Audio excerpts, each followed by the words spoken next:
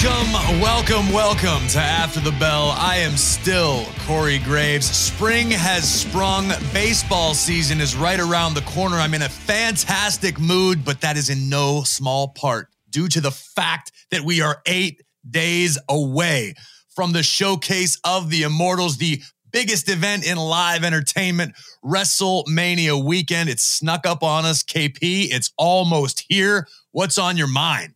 And man, it really does feel like WrestleMania is about to go Hollywood, doesn't it? All the build-up, all the storylines. We saw Miz in his musical performance on Monday night, which was absolutely brilliant, by the way, alongside Maurice. I'm going to cut you off so that you don't gloss over that. Let's give The Miz some damn credit.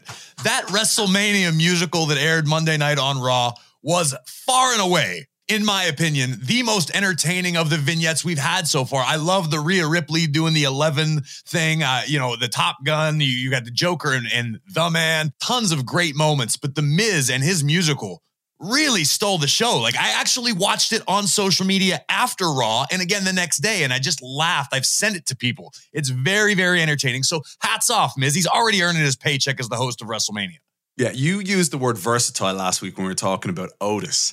When you talk about The Miz, I mean, pick someone who could be a WWE superstar, a two-time Grand Slam champion in WWE, and say, you know what, why don't you go and host WrestleMania 2 nights? What are we talking, 90,000 fans at SoFi Stadium?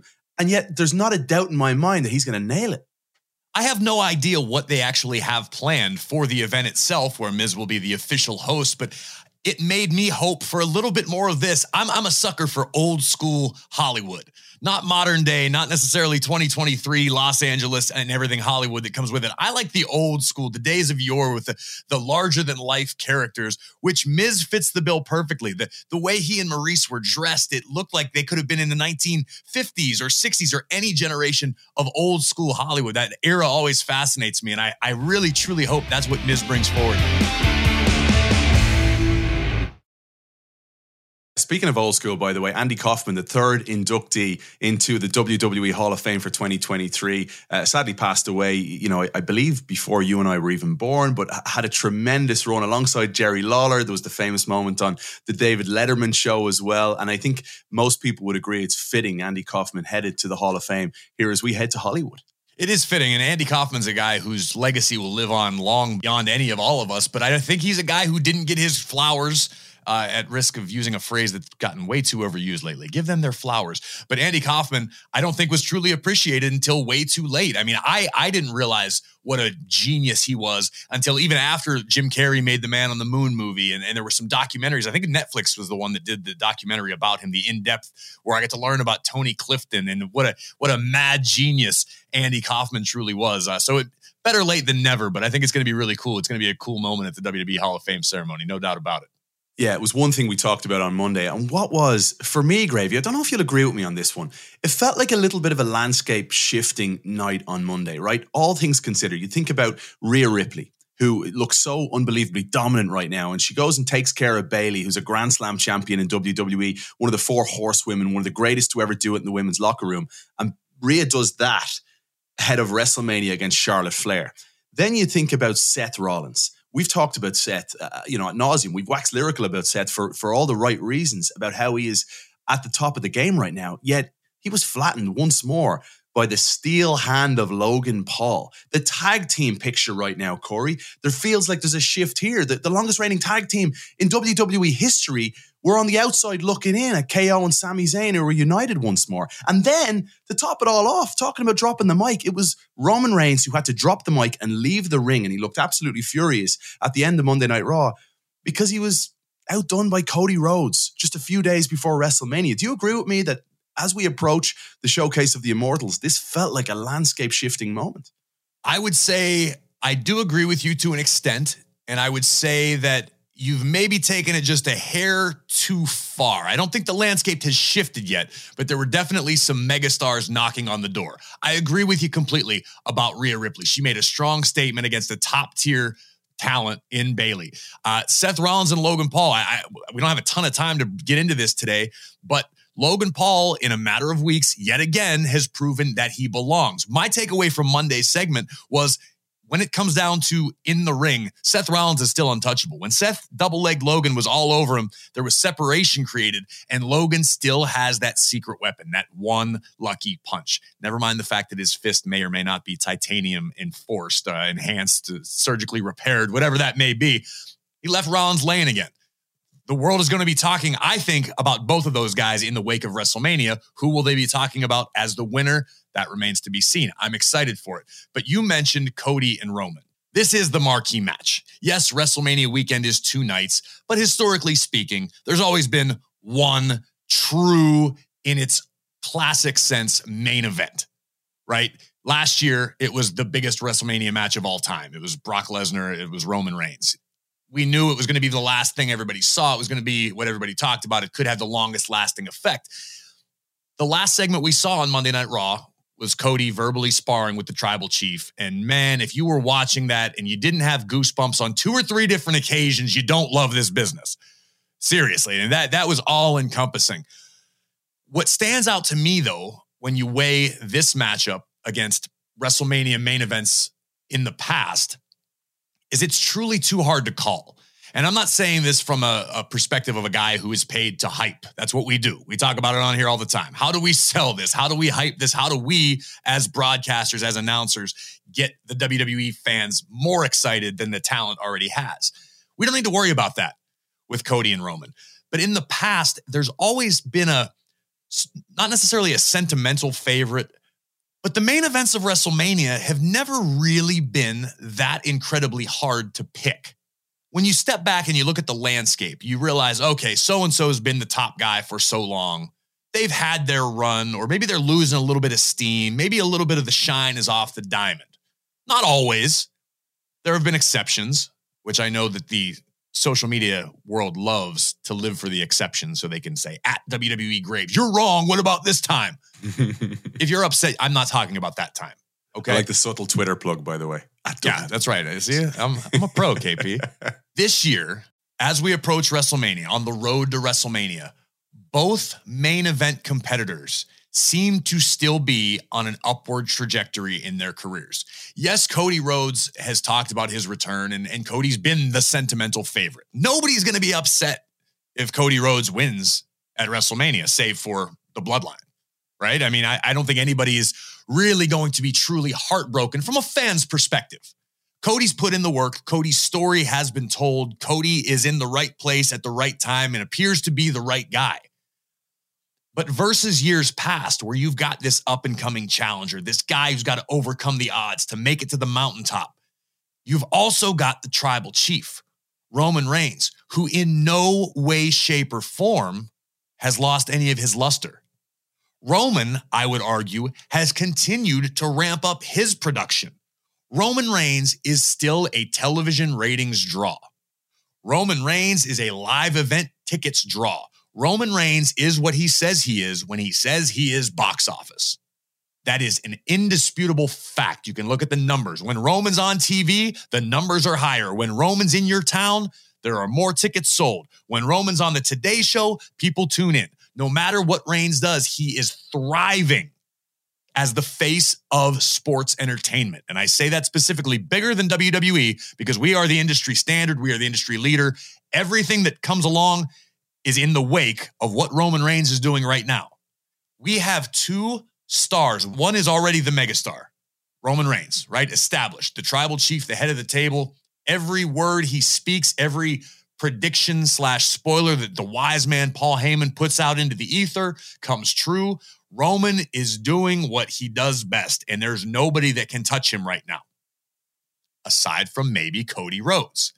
This is such a fun period of time in WWE history. You've got a history-making championship reign in Roman, who, again, if Roman beats Cody, there's going to be a lot of broken hearts. There's going to be a lot of hurt feelings. There might be a few tears shed from the fans.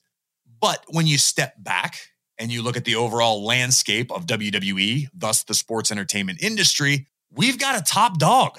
We have got a bona fide top dog. You and I discussed it a few weeks back. We are in the midst of a great era, a definable era in WWE. And right now, it's the Roman Reigns era.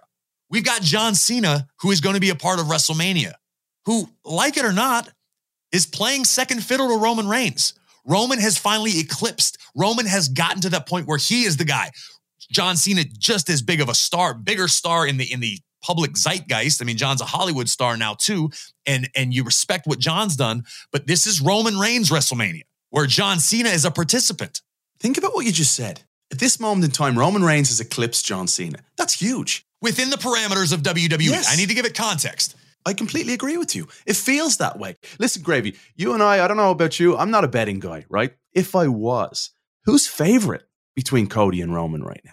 I don't know. I mean, that's what inspired this thought. But where I sit as a fan, where you and I sit as broadcasters, it's refreshing and it's exciting to not have a predictable WrestleMania main event.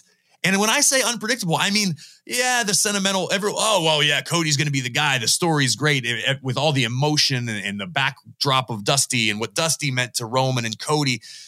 The story is so rich, man. I mean, we'd start every single week here on ATB talking about what the Bloodline did this week. And Cody is holding his own. And man, Monday night, if you didn't believe in Cody, he gave you a few reasons to have other thoughts because he was spitting venom. He was spitting truth. He was fired up. You could feel the intensity. And Roman Reigns walked away, just walked away. There was a little interaction with Solo. It remains to be seen how that plays out. I mean, it will be Friday when the world is hearing this. So by then, who knows what will or will not have been announced. It looks like Cody may have another massive speed bump in his way on the road to WrestleMania. But as a whole, man, this is an exciting time for me, and it should be an exciting time for all of our fans because no matter who wins at WrestleMania, WWE is not going to be any worse off. The fans are not going to be any worse off. If anything, it's going to be a fresh coat of paint on a already functional, high caliber vehicle. This isn't like, oh, let's drum up the past, let's repackage it, let's present it as new. This is new, man. WWE right now, we are the sports car. We're the custom built Lamborghini. We're cruising down the highway. Oh, you know what? We like the yellow one, but what would it look like in red? Oh, okay. Guess what? Now we're on the same ride. Everything's going in the same direction. Everything's still as healthy and productive as it was. We just don't know exactly what the aesthetic's going to look like in the wake of WrestleMania. You know, Gravy, you said something fascinating. You said that if Cody Rhodes wins and beats Roman Reigns, nobody's going to be upset about it. And that's where I want to dive in a little bit deeper here because Cody tried to predict the future with Roman Reigns at the end. And he said, here's what's going to happen. On April 3rd, you're going to wake up and you're going to have to get used to losing. And then Jay is going to leave you. And then Jimmy's going to leave you. And he looked at Solo and basically said, Solo's going to leave you. And then the wise man will leave you. And you and I are looking at each other in this moment as Roman starts to look right and look left. And the facial expressions of Roman Reigns just scream doubt and a little bit of fear. And if that happens, I go back to your point about nobody's upset about it. Everybody's loved the bloodline. What if the bloodline is totally and utterly derailed by a Cody Rhodes victory that then spirals, that Jey Uso then? We've seen the doubts in the eyes of Jey in recent weeks. Is this the beginning of something truly epic and the downfall of Roman's reign? I can't with any degree of confidence say that you're wrong, but that's what is so magical about what's happening right now. Because let's say Cody does win and Cody's the guy and Cody's the face and Cody's been very open and honest, including here on After the Bell, about how he desires to put in the work. He wants to be the one doing all of the media work, staying after, making all of the live events. Cody wants to be the fighting champion. I read something the other day, an interview that he did, and forgive me because I don't know where to accredit it to, but Cody had made reference to a Bret Hart sort of championship reign, where Bret Hart was the guy, no matter what town you were in. If you were in Kalamazoo or you were in Des Moines, Iowa, or you were in insert town here, the champion was coming to town. Roman Reigns is a little big for that right now. Let's be honest. Roman does not care about what goes on in Paducah. Roman is going to make the big shows. Roman's going to go where the money is. Paducah is in Illinois, I believe, or Kentucky. I can't remember. It's a real place, I swear. Paducah. That's where Ricochet's from. It's where's Ricochet from? Kentucky? Paducah. Come on, somebody help me out. Is it Wisconsin? No, it's not Wisconsin, you derelict. You're out of control. I love Wisconsin. Well, good. Maybe someday WrestleMania.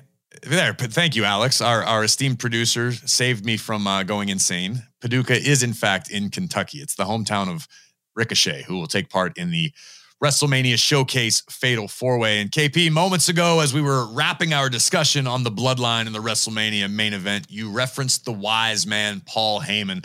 Paul Heyman has made an indelible mark on the careers of almost too many superstars to name, perhaps none more so than the man who will be our guest momentarily as he prepares for arguably the largest clash to go down WrestleMania weekend in SoFi Stadium. They're going to reinforce the ring. Maybe they should reinforce the stadium itself. It's going to be big. The man who will lead the Nigerian giant into battle with the beast when Omos battles Brock Lesnar.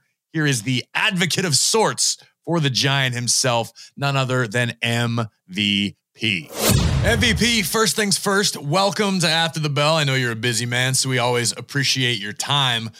We are on the road to WrestleMania. We are 8 days away from WrestleMania weekend, where SoFi Stadium will be the site where two giant tractor trailers collide at the Showcase of Immortals. That being the beast incarnate, Brock Lesnar, and your man, the Nigerian giant, Omos.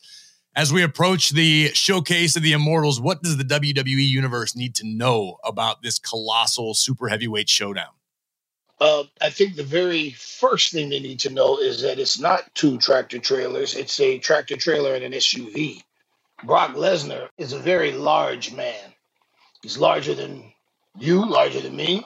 And I'm no small guy. I'm 6'2", 250, 260, depending on, whether or not I've been watching my diet. And Brock is even bigger than I am. But Brock, as we've seen in his face-off with Omos, is like a regular guy by comparison. Omos is 7'3", 416 pounds. I say it all the time. But the thing that makes Omos different from any other giant that Brock Lesnar has ever faced is that Omos is legitimately an athlete. He played basketball. He knows how and has sprinted up and down a college basketball court. His footwork in the paint, like he knows how to move. He's not like the great Khali that looks like a giant at on the planet Ahoth that can barely step. That was a fantastic reference. I'm sorry. You got me with that. The great Khali, can you think of a better description? It's a Star Wars reference, KP, for everyone following along. I didn't know that. No clue. Yeah. Go watch Return of the Jedi or The Empire Strikes Back, rather, and watch the invasion force. You'll see these giant invasion. They walk just like Khali, and it's just as easy to knock them over too. So when I see people compare Omos to Big Show or Khali, and Big Show was an athlete, granted, sure. Like Big Show, but Omos is bigger than the Big Show. Significantly. And let me make this very clear. In shape Big Show. Because there were two Big Shows. There was out of shape, angry Big Show, who was close to 500 pounds, but he was 7 feet tall. And then there was in shape Big Show, who was 150 pounds less, who could move. Yes, sir. But he wasn't as big and strong as Omos. So Omos already, just in his agility for his size, is something that the WWE Universe has never seen before. And with that, Brock Lesnar has never faced anyone with the size, strength, and agility of the Nigerian giant Omos. Talk to me a little bit about the evolution of Omos, who we first really laid eyes on alongside AJ Styles, his own personal Colossus. That all ran its course, and we now see MVP tasked with bringing Omos to the next level. And I say that with all due respect because you are a veteran of this game. You know this business inside and out, and you obviously have a lot to add to somebody as raw, no pun intended, as Omos is, as a superstar. What have you seen as far as growth, both in the ring and out, from Omos as a WWE superstar? First and foremost, his attitude. I think Omos was able to see what I was able to do for Bobby Lashley. And when I presented that to Omos, he saw that, and he experienced success with AJ. But I think that their dynamic was more about them, plural, and less about him, singular. And in this case, I made it very clear, if you give me the next year of your life, listen to everything I say, do everything I tell you to do, eat the way I tell you to eat, train the way I tell you to train, I guarantee you will be a major player and at some point a champion. And Omos embraced that fully. And as you see from the time he's been with me, his body has actually changed. He's putting on more muscle mass and losing body fat. His footwork for the ring, as I said before, he already had basketball footwork, but now his footwork in the ring is improving. I think overall his attitude towards being a success in the WWE has changed, and I think he's embraced the mental load that I've given him. Bear this weight, and the fruits will come when you hoist the championship over your head as a singles wrestler in this company. And I mean, who or what could possibly stop him from achieving those goals other than himself? Don't forget the suits as well. Yeah. Not to betray the sanctity that is TV Locker, but I actually recall you and Omos and myself having a conversation probably close to a year ago at this point, and you were the one explaining to him that he needed to change his look. He needed to look like a star, down to getting custom-made wrestling gear versus his black jeans and black shirt that we got used to seeing him as. There's a lot more that MVP adds to this equation than we get to see in a 4 or 6 minute segment on Monday Night Raw. And again, as I said, I've really tried to influence his attitude. And I believe I use Bobby Lashley as the example. I said to him, if you want to be a star, you have to present yourself as a star. If you want to be a champion, you have to be received as a champion. And, much to his credit, he got a brand new tailor. Now, as you see, as I understand it, an entire bolt of fabric is used to make one suit for Omos. All three of us could probably get a suit off of the fabric. I wouldn't doubt it for a second. But as I said, his mentality, because he respects me enough and the things I've accomplished over my career and the things I've helped other people to accomplish. He respects those things enough to know that if he listens to me, he can have tremendous success. So, he went from the jeans and T-shirt to actually getting very impressive looking wrestling gear. He looks like a final boss in a video game now. Yes. His custom-made suits, custom-made shoes, because, it's hard for a guy his size to find dress shoes. But upon my advice, he's gone out and he gets custom-made dress. I think he wears like an 18 triple E or something ridiculous like that, So it's difficult for him to find footwear. Everything he wears has to be custom-made for him. That's amazing. Custom-made clothing with a custom-made attitude. Brock Lesnar, though, we're talking about the Beast Incarnate here, a man that's had WrestleMania matches against huge physical specimens. We're talking The Undertaker, Triple H, Goldberg, Roman Reigns, Drew McIntyre, the list goes on. Yet what we saw on Monday Night Raw when Brock Lesnar and Omos went face-to-face was something we really don't see. What was going through your mind, MVP, when you saw the Nigerian Giant just toss Brock Lesnar from the ring and then the trepidation in the face of Brock that followed? Joy. Watching Brock cower. We've never seen Brock cower before. Any other time, Brock would have jumped his big ass back in the ring and started tossing people around. But he stood there and sized up the situation with Omos, and he took steps backward. Not forward, backward. He wouldn't even come and retrieve his hat. He asked someone to retrieve his hat. What cowboy leaves his hat behind? He asked for his hat because he did not want to climb back in the ring and get a little bit more of that power. So, you talked about the huge physical specimens that Brock has faced, and some of the names that you mentioned, remember, keep this in mind, are only huge physical specimens to the average guy like you, Kevin. Like Triple H is a huge physical specimen to you. To me, he's a big guy. To Omos, he's barely more than a child. So when you talk about huge physical specimen, Omos is the definition of a huge physical specimen. And I've said this before. Brock Lesnar is a beast to you and to me. To Omos, he's a man. And giants don't fear beasts, but beasts can easily be tamed by giants. There it is. That's the intangible, KP. That's what we've been wondering. That's the question we've been asking ourselves. Why Omos and Brock Lesnar is such a high-profile spectacle match at WrestleMania. There it is. We finally found someone who is not afraid of Brock Lesnar. Well, I should say a second man that MVP's been in charge of that has not feared Brock Lesnar, the former being Bobby Lashley, who we know does not fear the beast. I can't wait. This is going to be a colossal encounter in Los Angeles. And I think another thing to take into consideration, and I'm honest about this, and I'm very real, and I've had this conversation with Omos. Brock Lesnar has one thing over Omos, and it's a very important factor, and it's one I won't discount: experience. And we all know that experience matters. It counts for a lot. And Omos has stepped his training up considerably. As a matter of fact, we recently hired some MMA trainers to give him some striking training, some heavy bag work, a little more footwork. Because I'm not going to tear Brock down. His accomplishments speak for themselves. He is very obviously cut from a different cloth. And the man has been a champion at everything he's ever done. So if you take all of his combat experience and put it together, he has substantially more combat experience than Omos. And that's something that I told Omos we have to take into consideration. You are bigger, you are stronger, you are hungrier, but you don't have Brock's experience.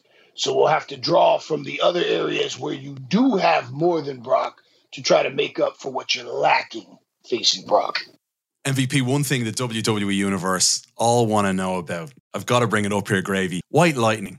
Inside the VIP lounge, you spit all over Brock Lesnar's face. Was it that bad? I mean, I know you like a neat whiskey. I know you're a cultured human being. The White Lightning, how bad was it? I don't drink rot gut, Kevin. That stuff was like just grain alcohol, and I felt like you could still taste the oil or whatever lubrication they use for the metal, and it was disgusting. I like a single malt scotch old enough to order itself. Give me something 20, 21 years. I'm a man of culture. I'm refined. I offered Brock champagne, and he pulled out rot gut. That's the stuff you use to clean metal. I was actually insulted that he would offer me such disgusting. I don't even know. Rotten gut is the best way I can describe it. But, Brock, he's a farmer. He has no class. He has no culture. He plays in dirt. He grew up on farms, running around in his bare feet, playing with manure. And, to Brock, that's a good time. To me, give me a proper single malt, man. You know what I'm talking about, Kevin. You lack the culture and refinement that I do, but you are Irish, so you know a little something about drinking proper spirits. I'm not going to argue with that. I'd love to have one with you right now, but you brought up experience and how invaluable it can be at any level in this game. I want to pivot for a second to another matchup that has the world buzzing, and I know you, as a man of culture, follow closely all things that go on under the WWE umbrella and beyond. Seth Rollins, Logan Paul. On paper, Rollins has a enormous experience advantage, yet we've seen 2 times now Logan Paul knock Seth Rollins clean out in the middle of the ring. We saw what Logan Paul did versus Roman Reigns. While he wasn't able to unseat the tribal chief, still pushed the man to the limits. Logan Paul has not delivered the goods each and every time we've seen him. How do you see this matchup playing out at the Showcase of the Immortals? I say this. The only reason that Logan Paul was able to do those things is because his opponents didn't take him seriously. He came in serious, committed, and put the work in. And his opponents went, yeah, okay, this guy, whatever. So they didn't take him seriously enough. And that's why he was able to take Roman Reigns to any sort of legitimate competition. And, Seth likes to play around and joke around, and he doesn't take things seriously. And I'm pretty sure that he didn't take Logan Paul seriously. However, in this situation, Seth Rollins is he's one of my favorite people to watch. I respect his accomplishments a great deal, his approach to the game. And I know that he will not allow himself to be embarrassed by anybody with the last name Paul on the WrestleMania stage. Now, let me rephrase it. I said that Seth wouldn't allow himself to be embarrassed. I have to add a caveat to that, with the exception of his attire, because the man has no shame when it comes to his attire.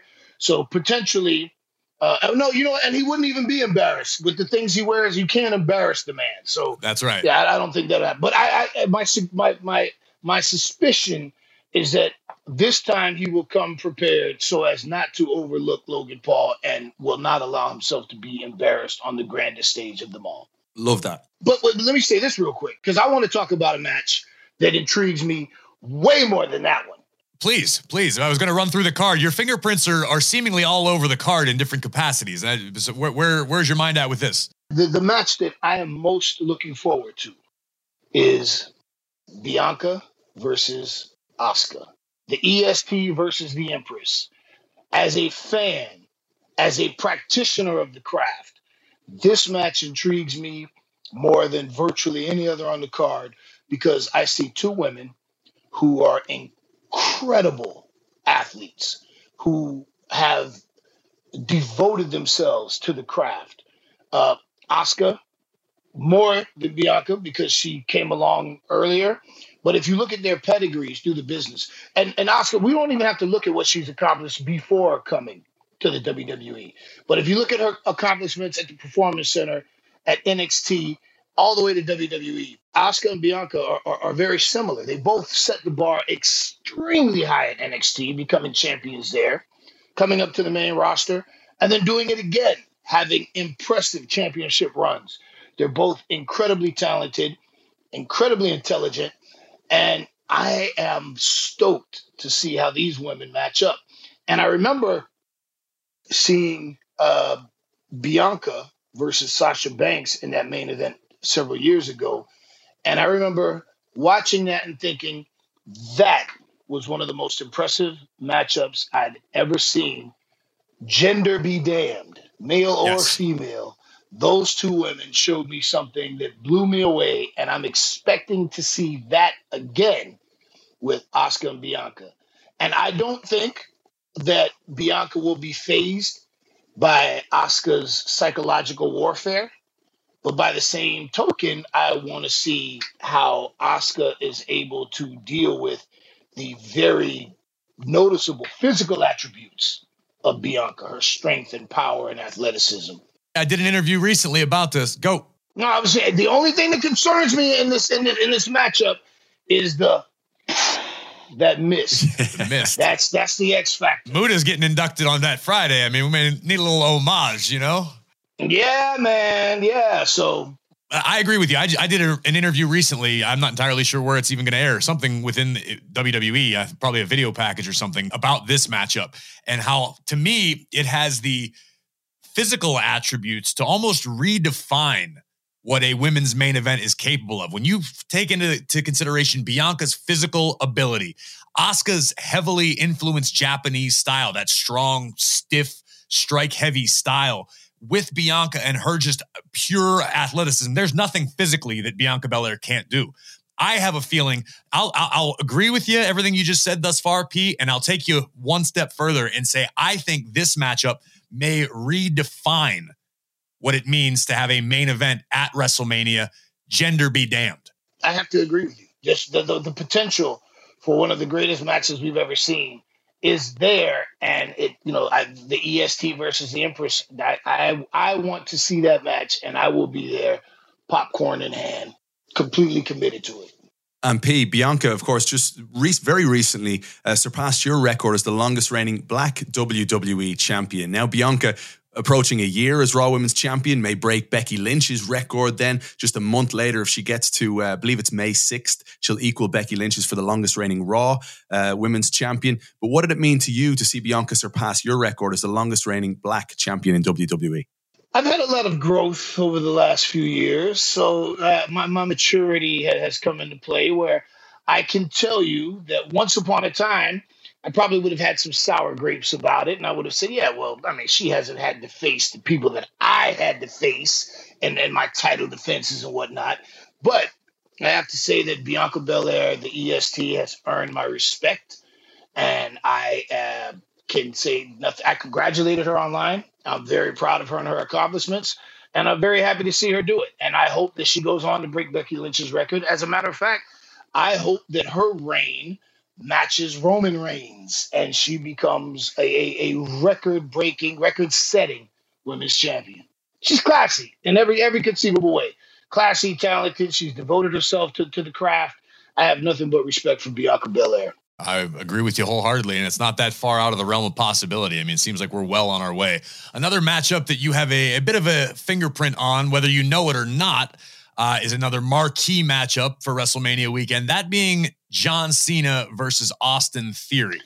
And the reason I'm going to bring this up is we had Theory on the show last week, and he spoke to the fact that you are one of the superstars backstage that has imparted a great deal of wisdom on him. As he approaches the biggest matchup of his life. And let's be honest, it doesn't get much bigger in this business, period, than battling John Cena at WrestleMania. What have you imparted, without revealing any secrets, on Austin Theory to help him on this path?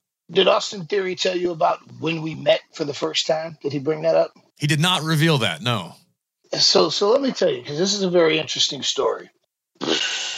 Several years ago, I forget exactly when, 5, 6 years ago, maybe a little longer. I forget exactly when, but I was in McDonough, Georgia, and I was visiting with a good friend of ours, David Batista. He was there shooting Guardians of the Galaxy, and I was hanging out with him, and we went to the gym, and we were training.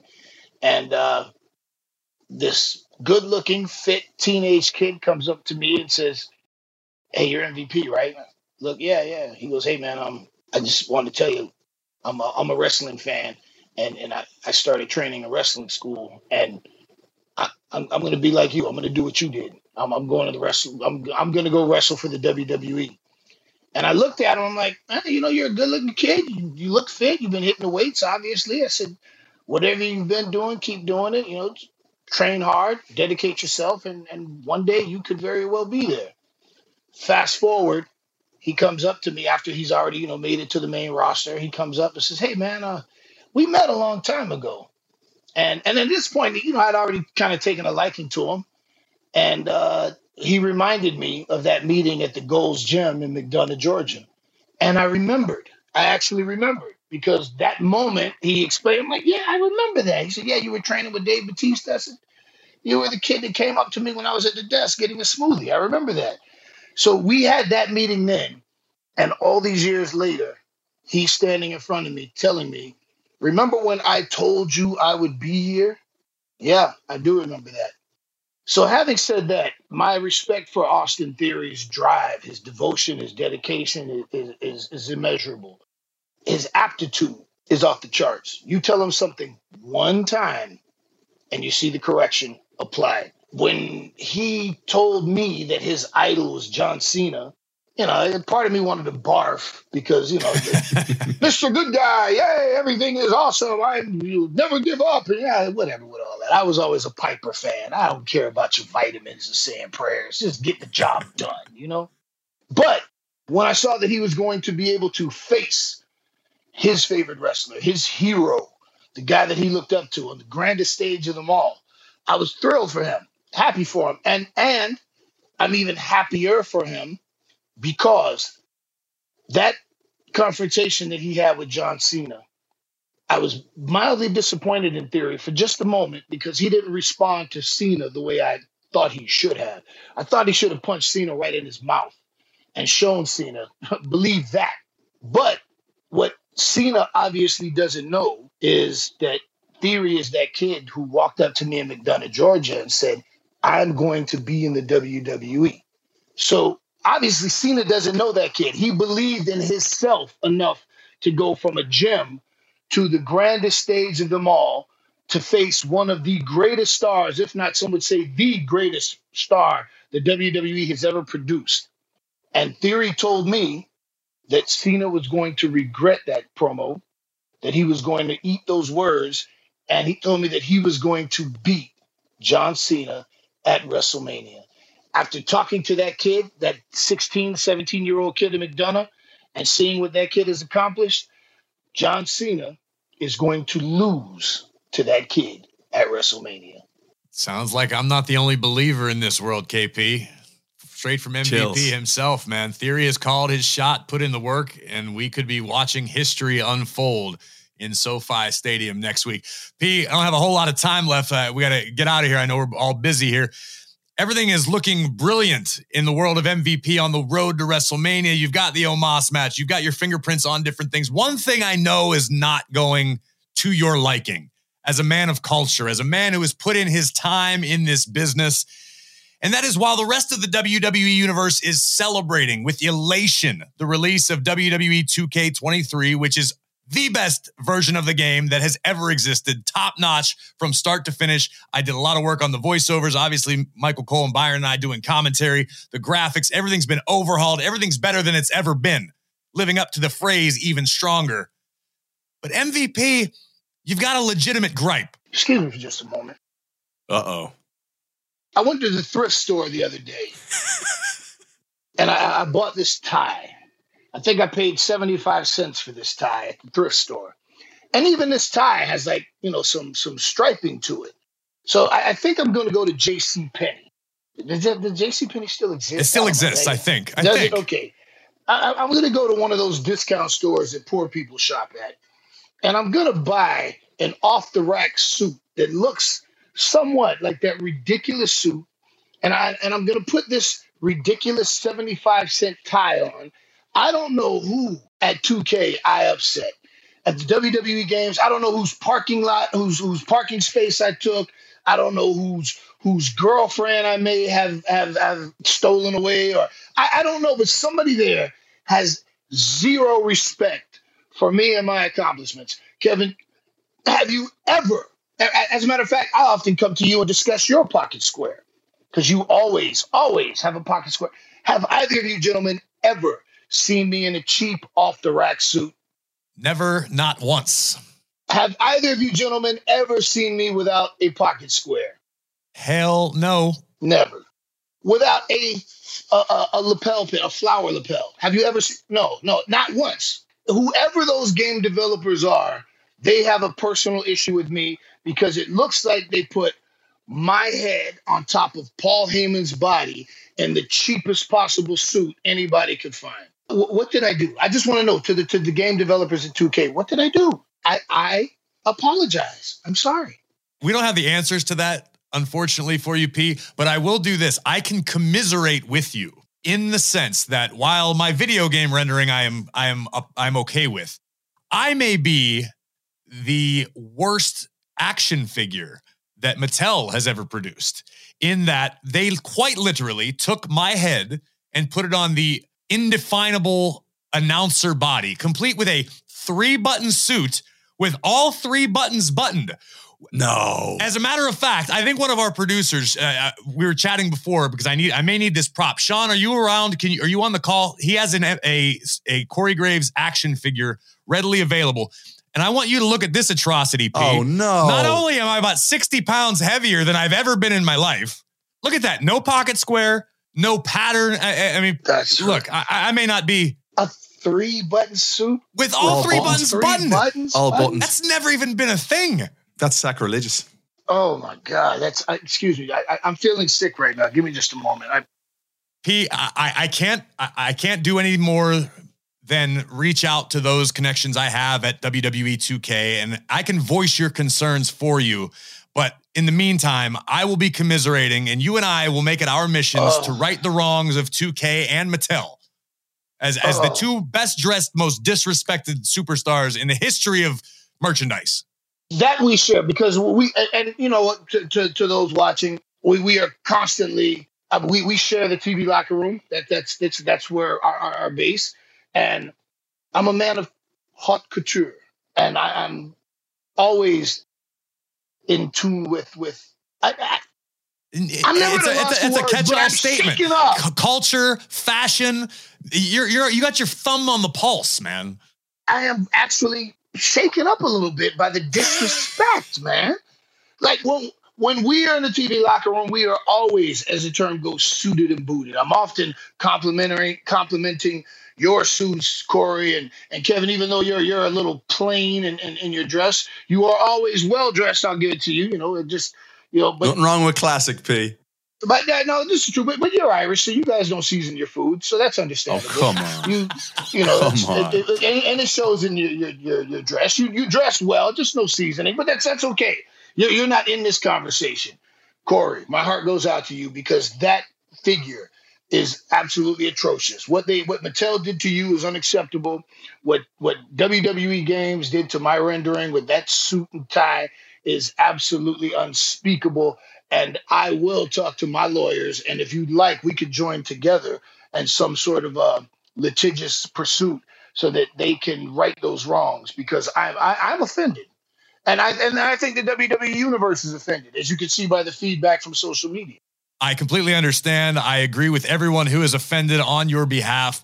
As to not draw any further ire for MVP, you're a busy man. You've got WrestleMania around the corner. Instead, I will just say thank you, as always, for hanging out here on ATB. You know you are always welcome. Any last words for the ATB faithful before we hit WrestleMania? Yes, I will say to all of the idiots, morons, and flat skins that like to compare the Nigerian giant to the not so great Khali, you will see at WrestleMania the very difference in size, strength, and agility. My giant, Omos, is the greatest giant ever to grace the WWE ring. And you can put Andre in that, because Andre doesn't have the agility, size, or strength that Omos has. Brock Lesnar doesn't fear any man, but he will learn to fear a giant at WrestleMania. There it is. We can't wait to watch the carnage unfold. We will be back next week. Make sure you're following us in the process at After the Bell WWE on Twitter, Instagram, and Facebook. You can find me at WWE Graves. You can find KP at Kev_Egan. MVP, where can the ATB fans find you on social media? They can find him at Marshall's picking up a new tie. Oh, there we go. There we go. I am on Twitter and Instagram at the 305 MVP. That's where you can find me. Don't bother to say hello. Just keep it moving. There we go. Listen for free wherever you get your podcast. Just search After the Bell and hit the follow button so you never miss an episode. Full episodes of ATB will be on WWE's official YouTube channel every Monday, so make sure you check it out there. Get eyes on what all this is about. Episodes will post wherever you usually get your podcasts on Friday. You know that by now.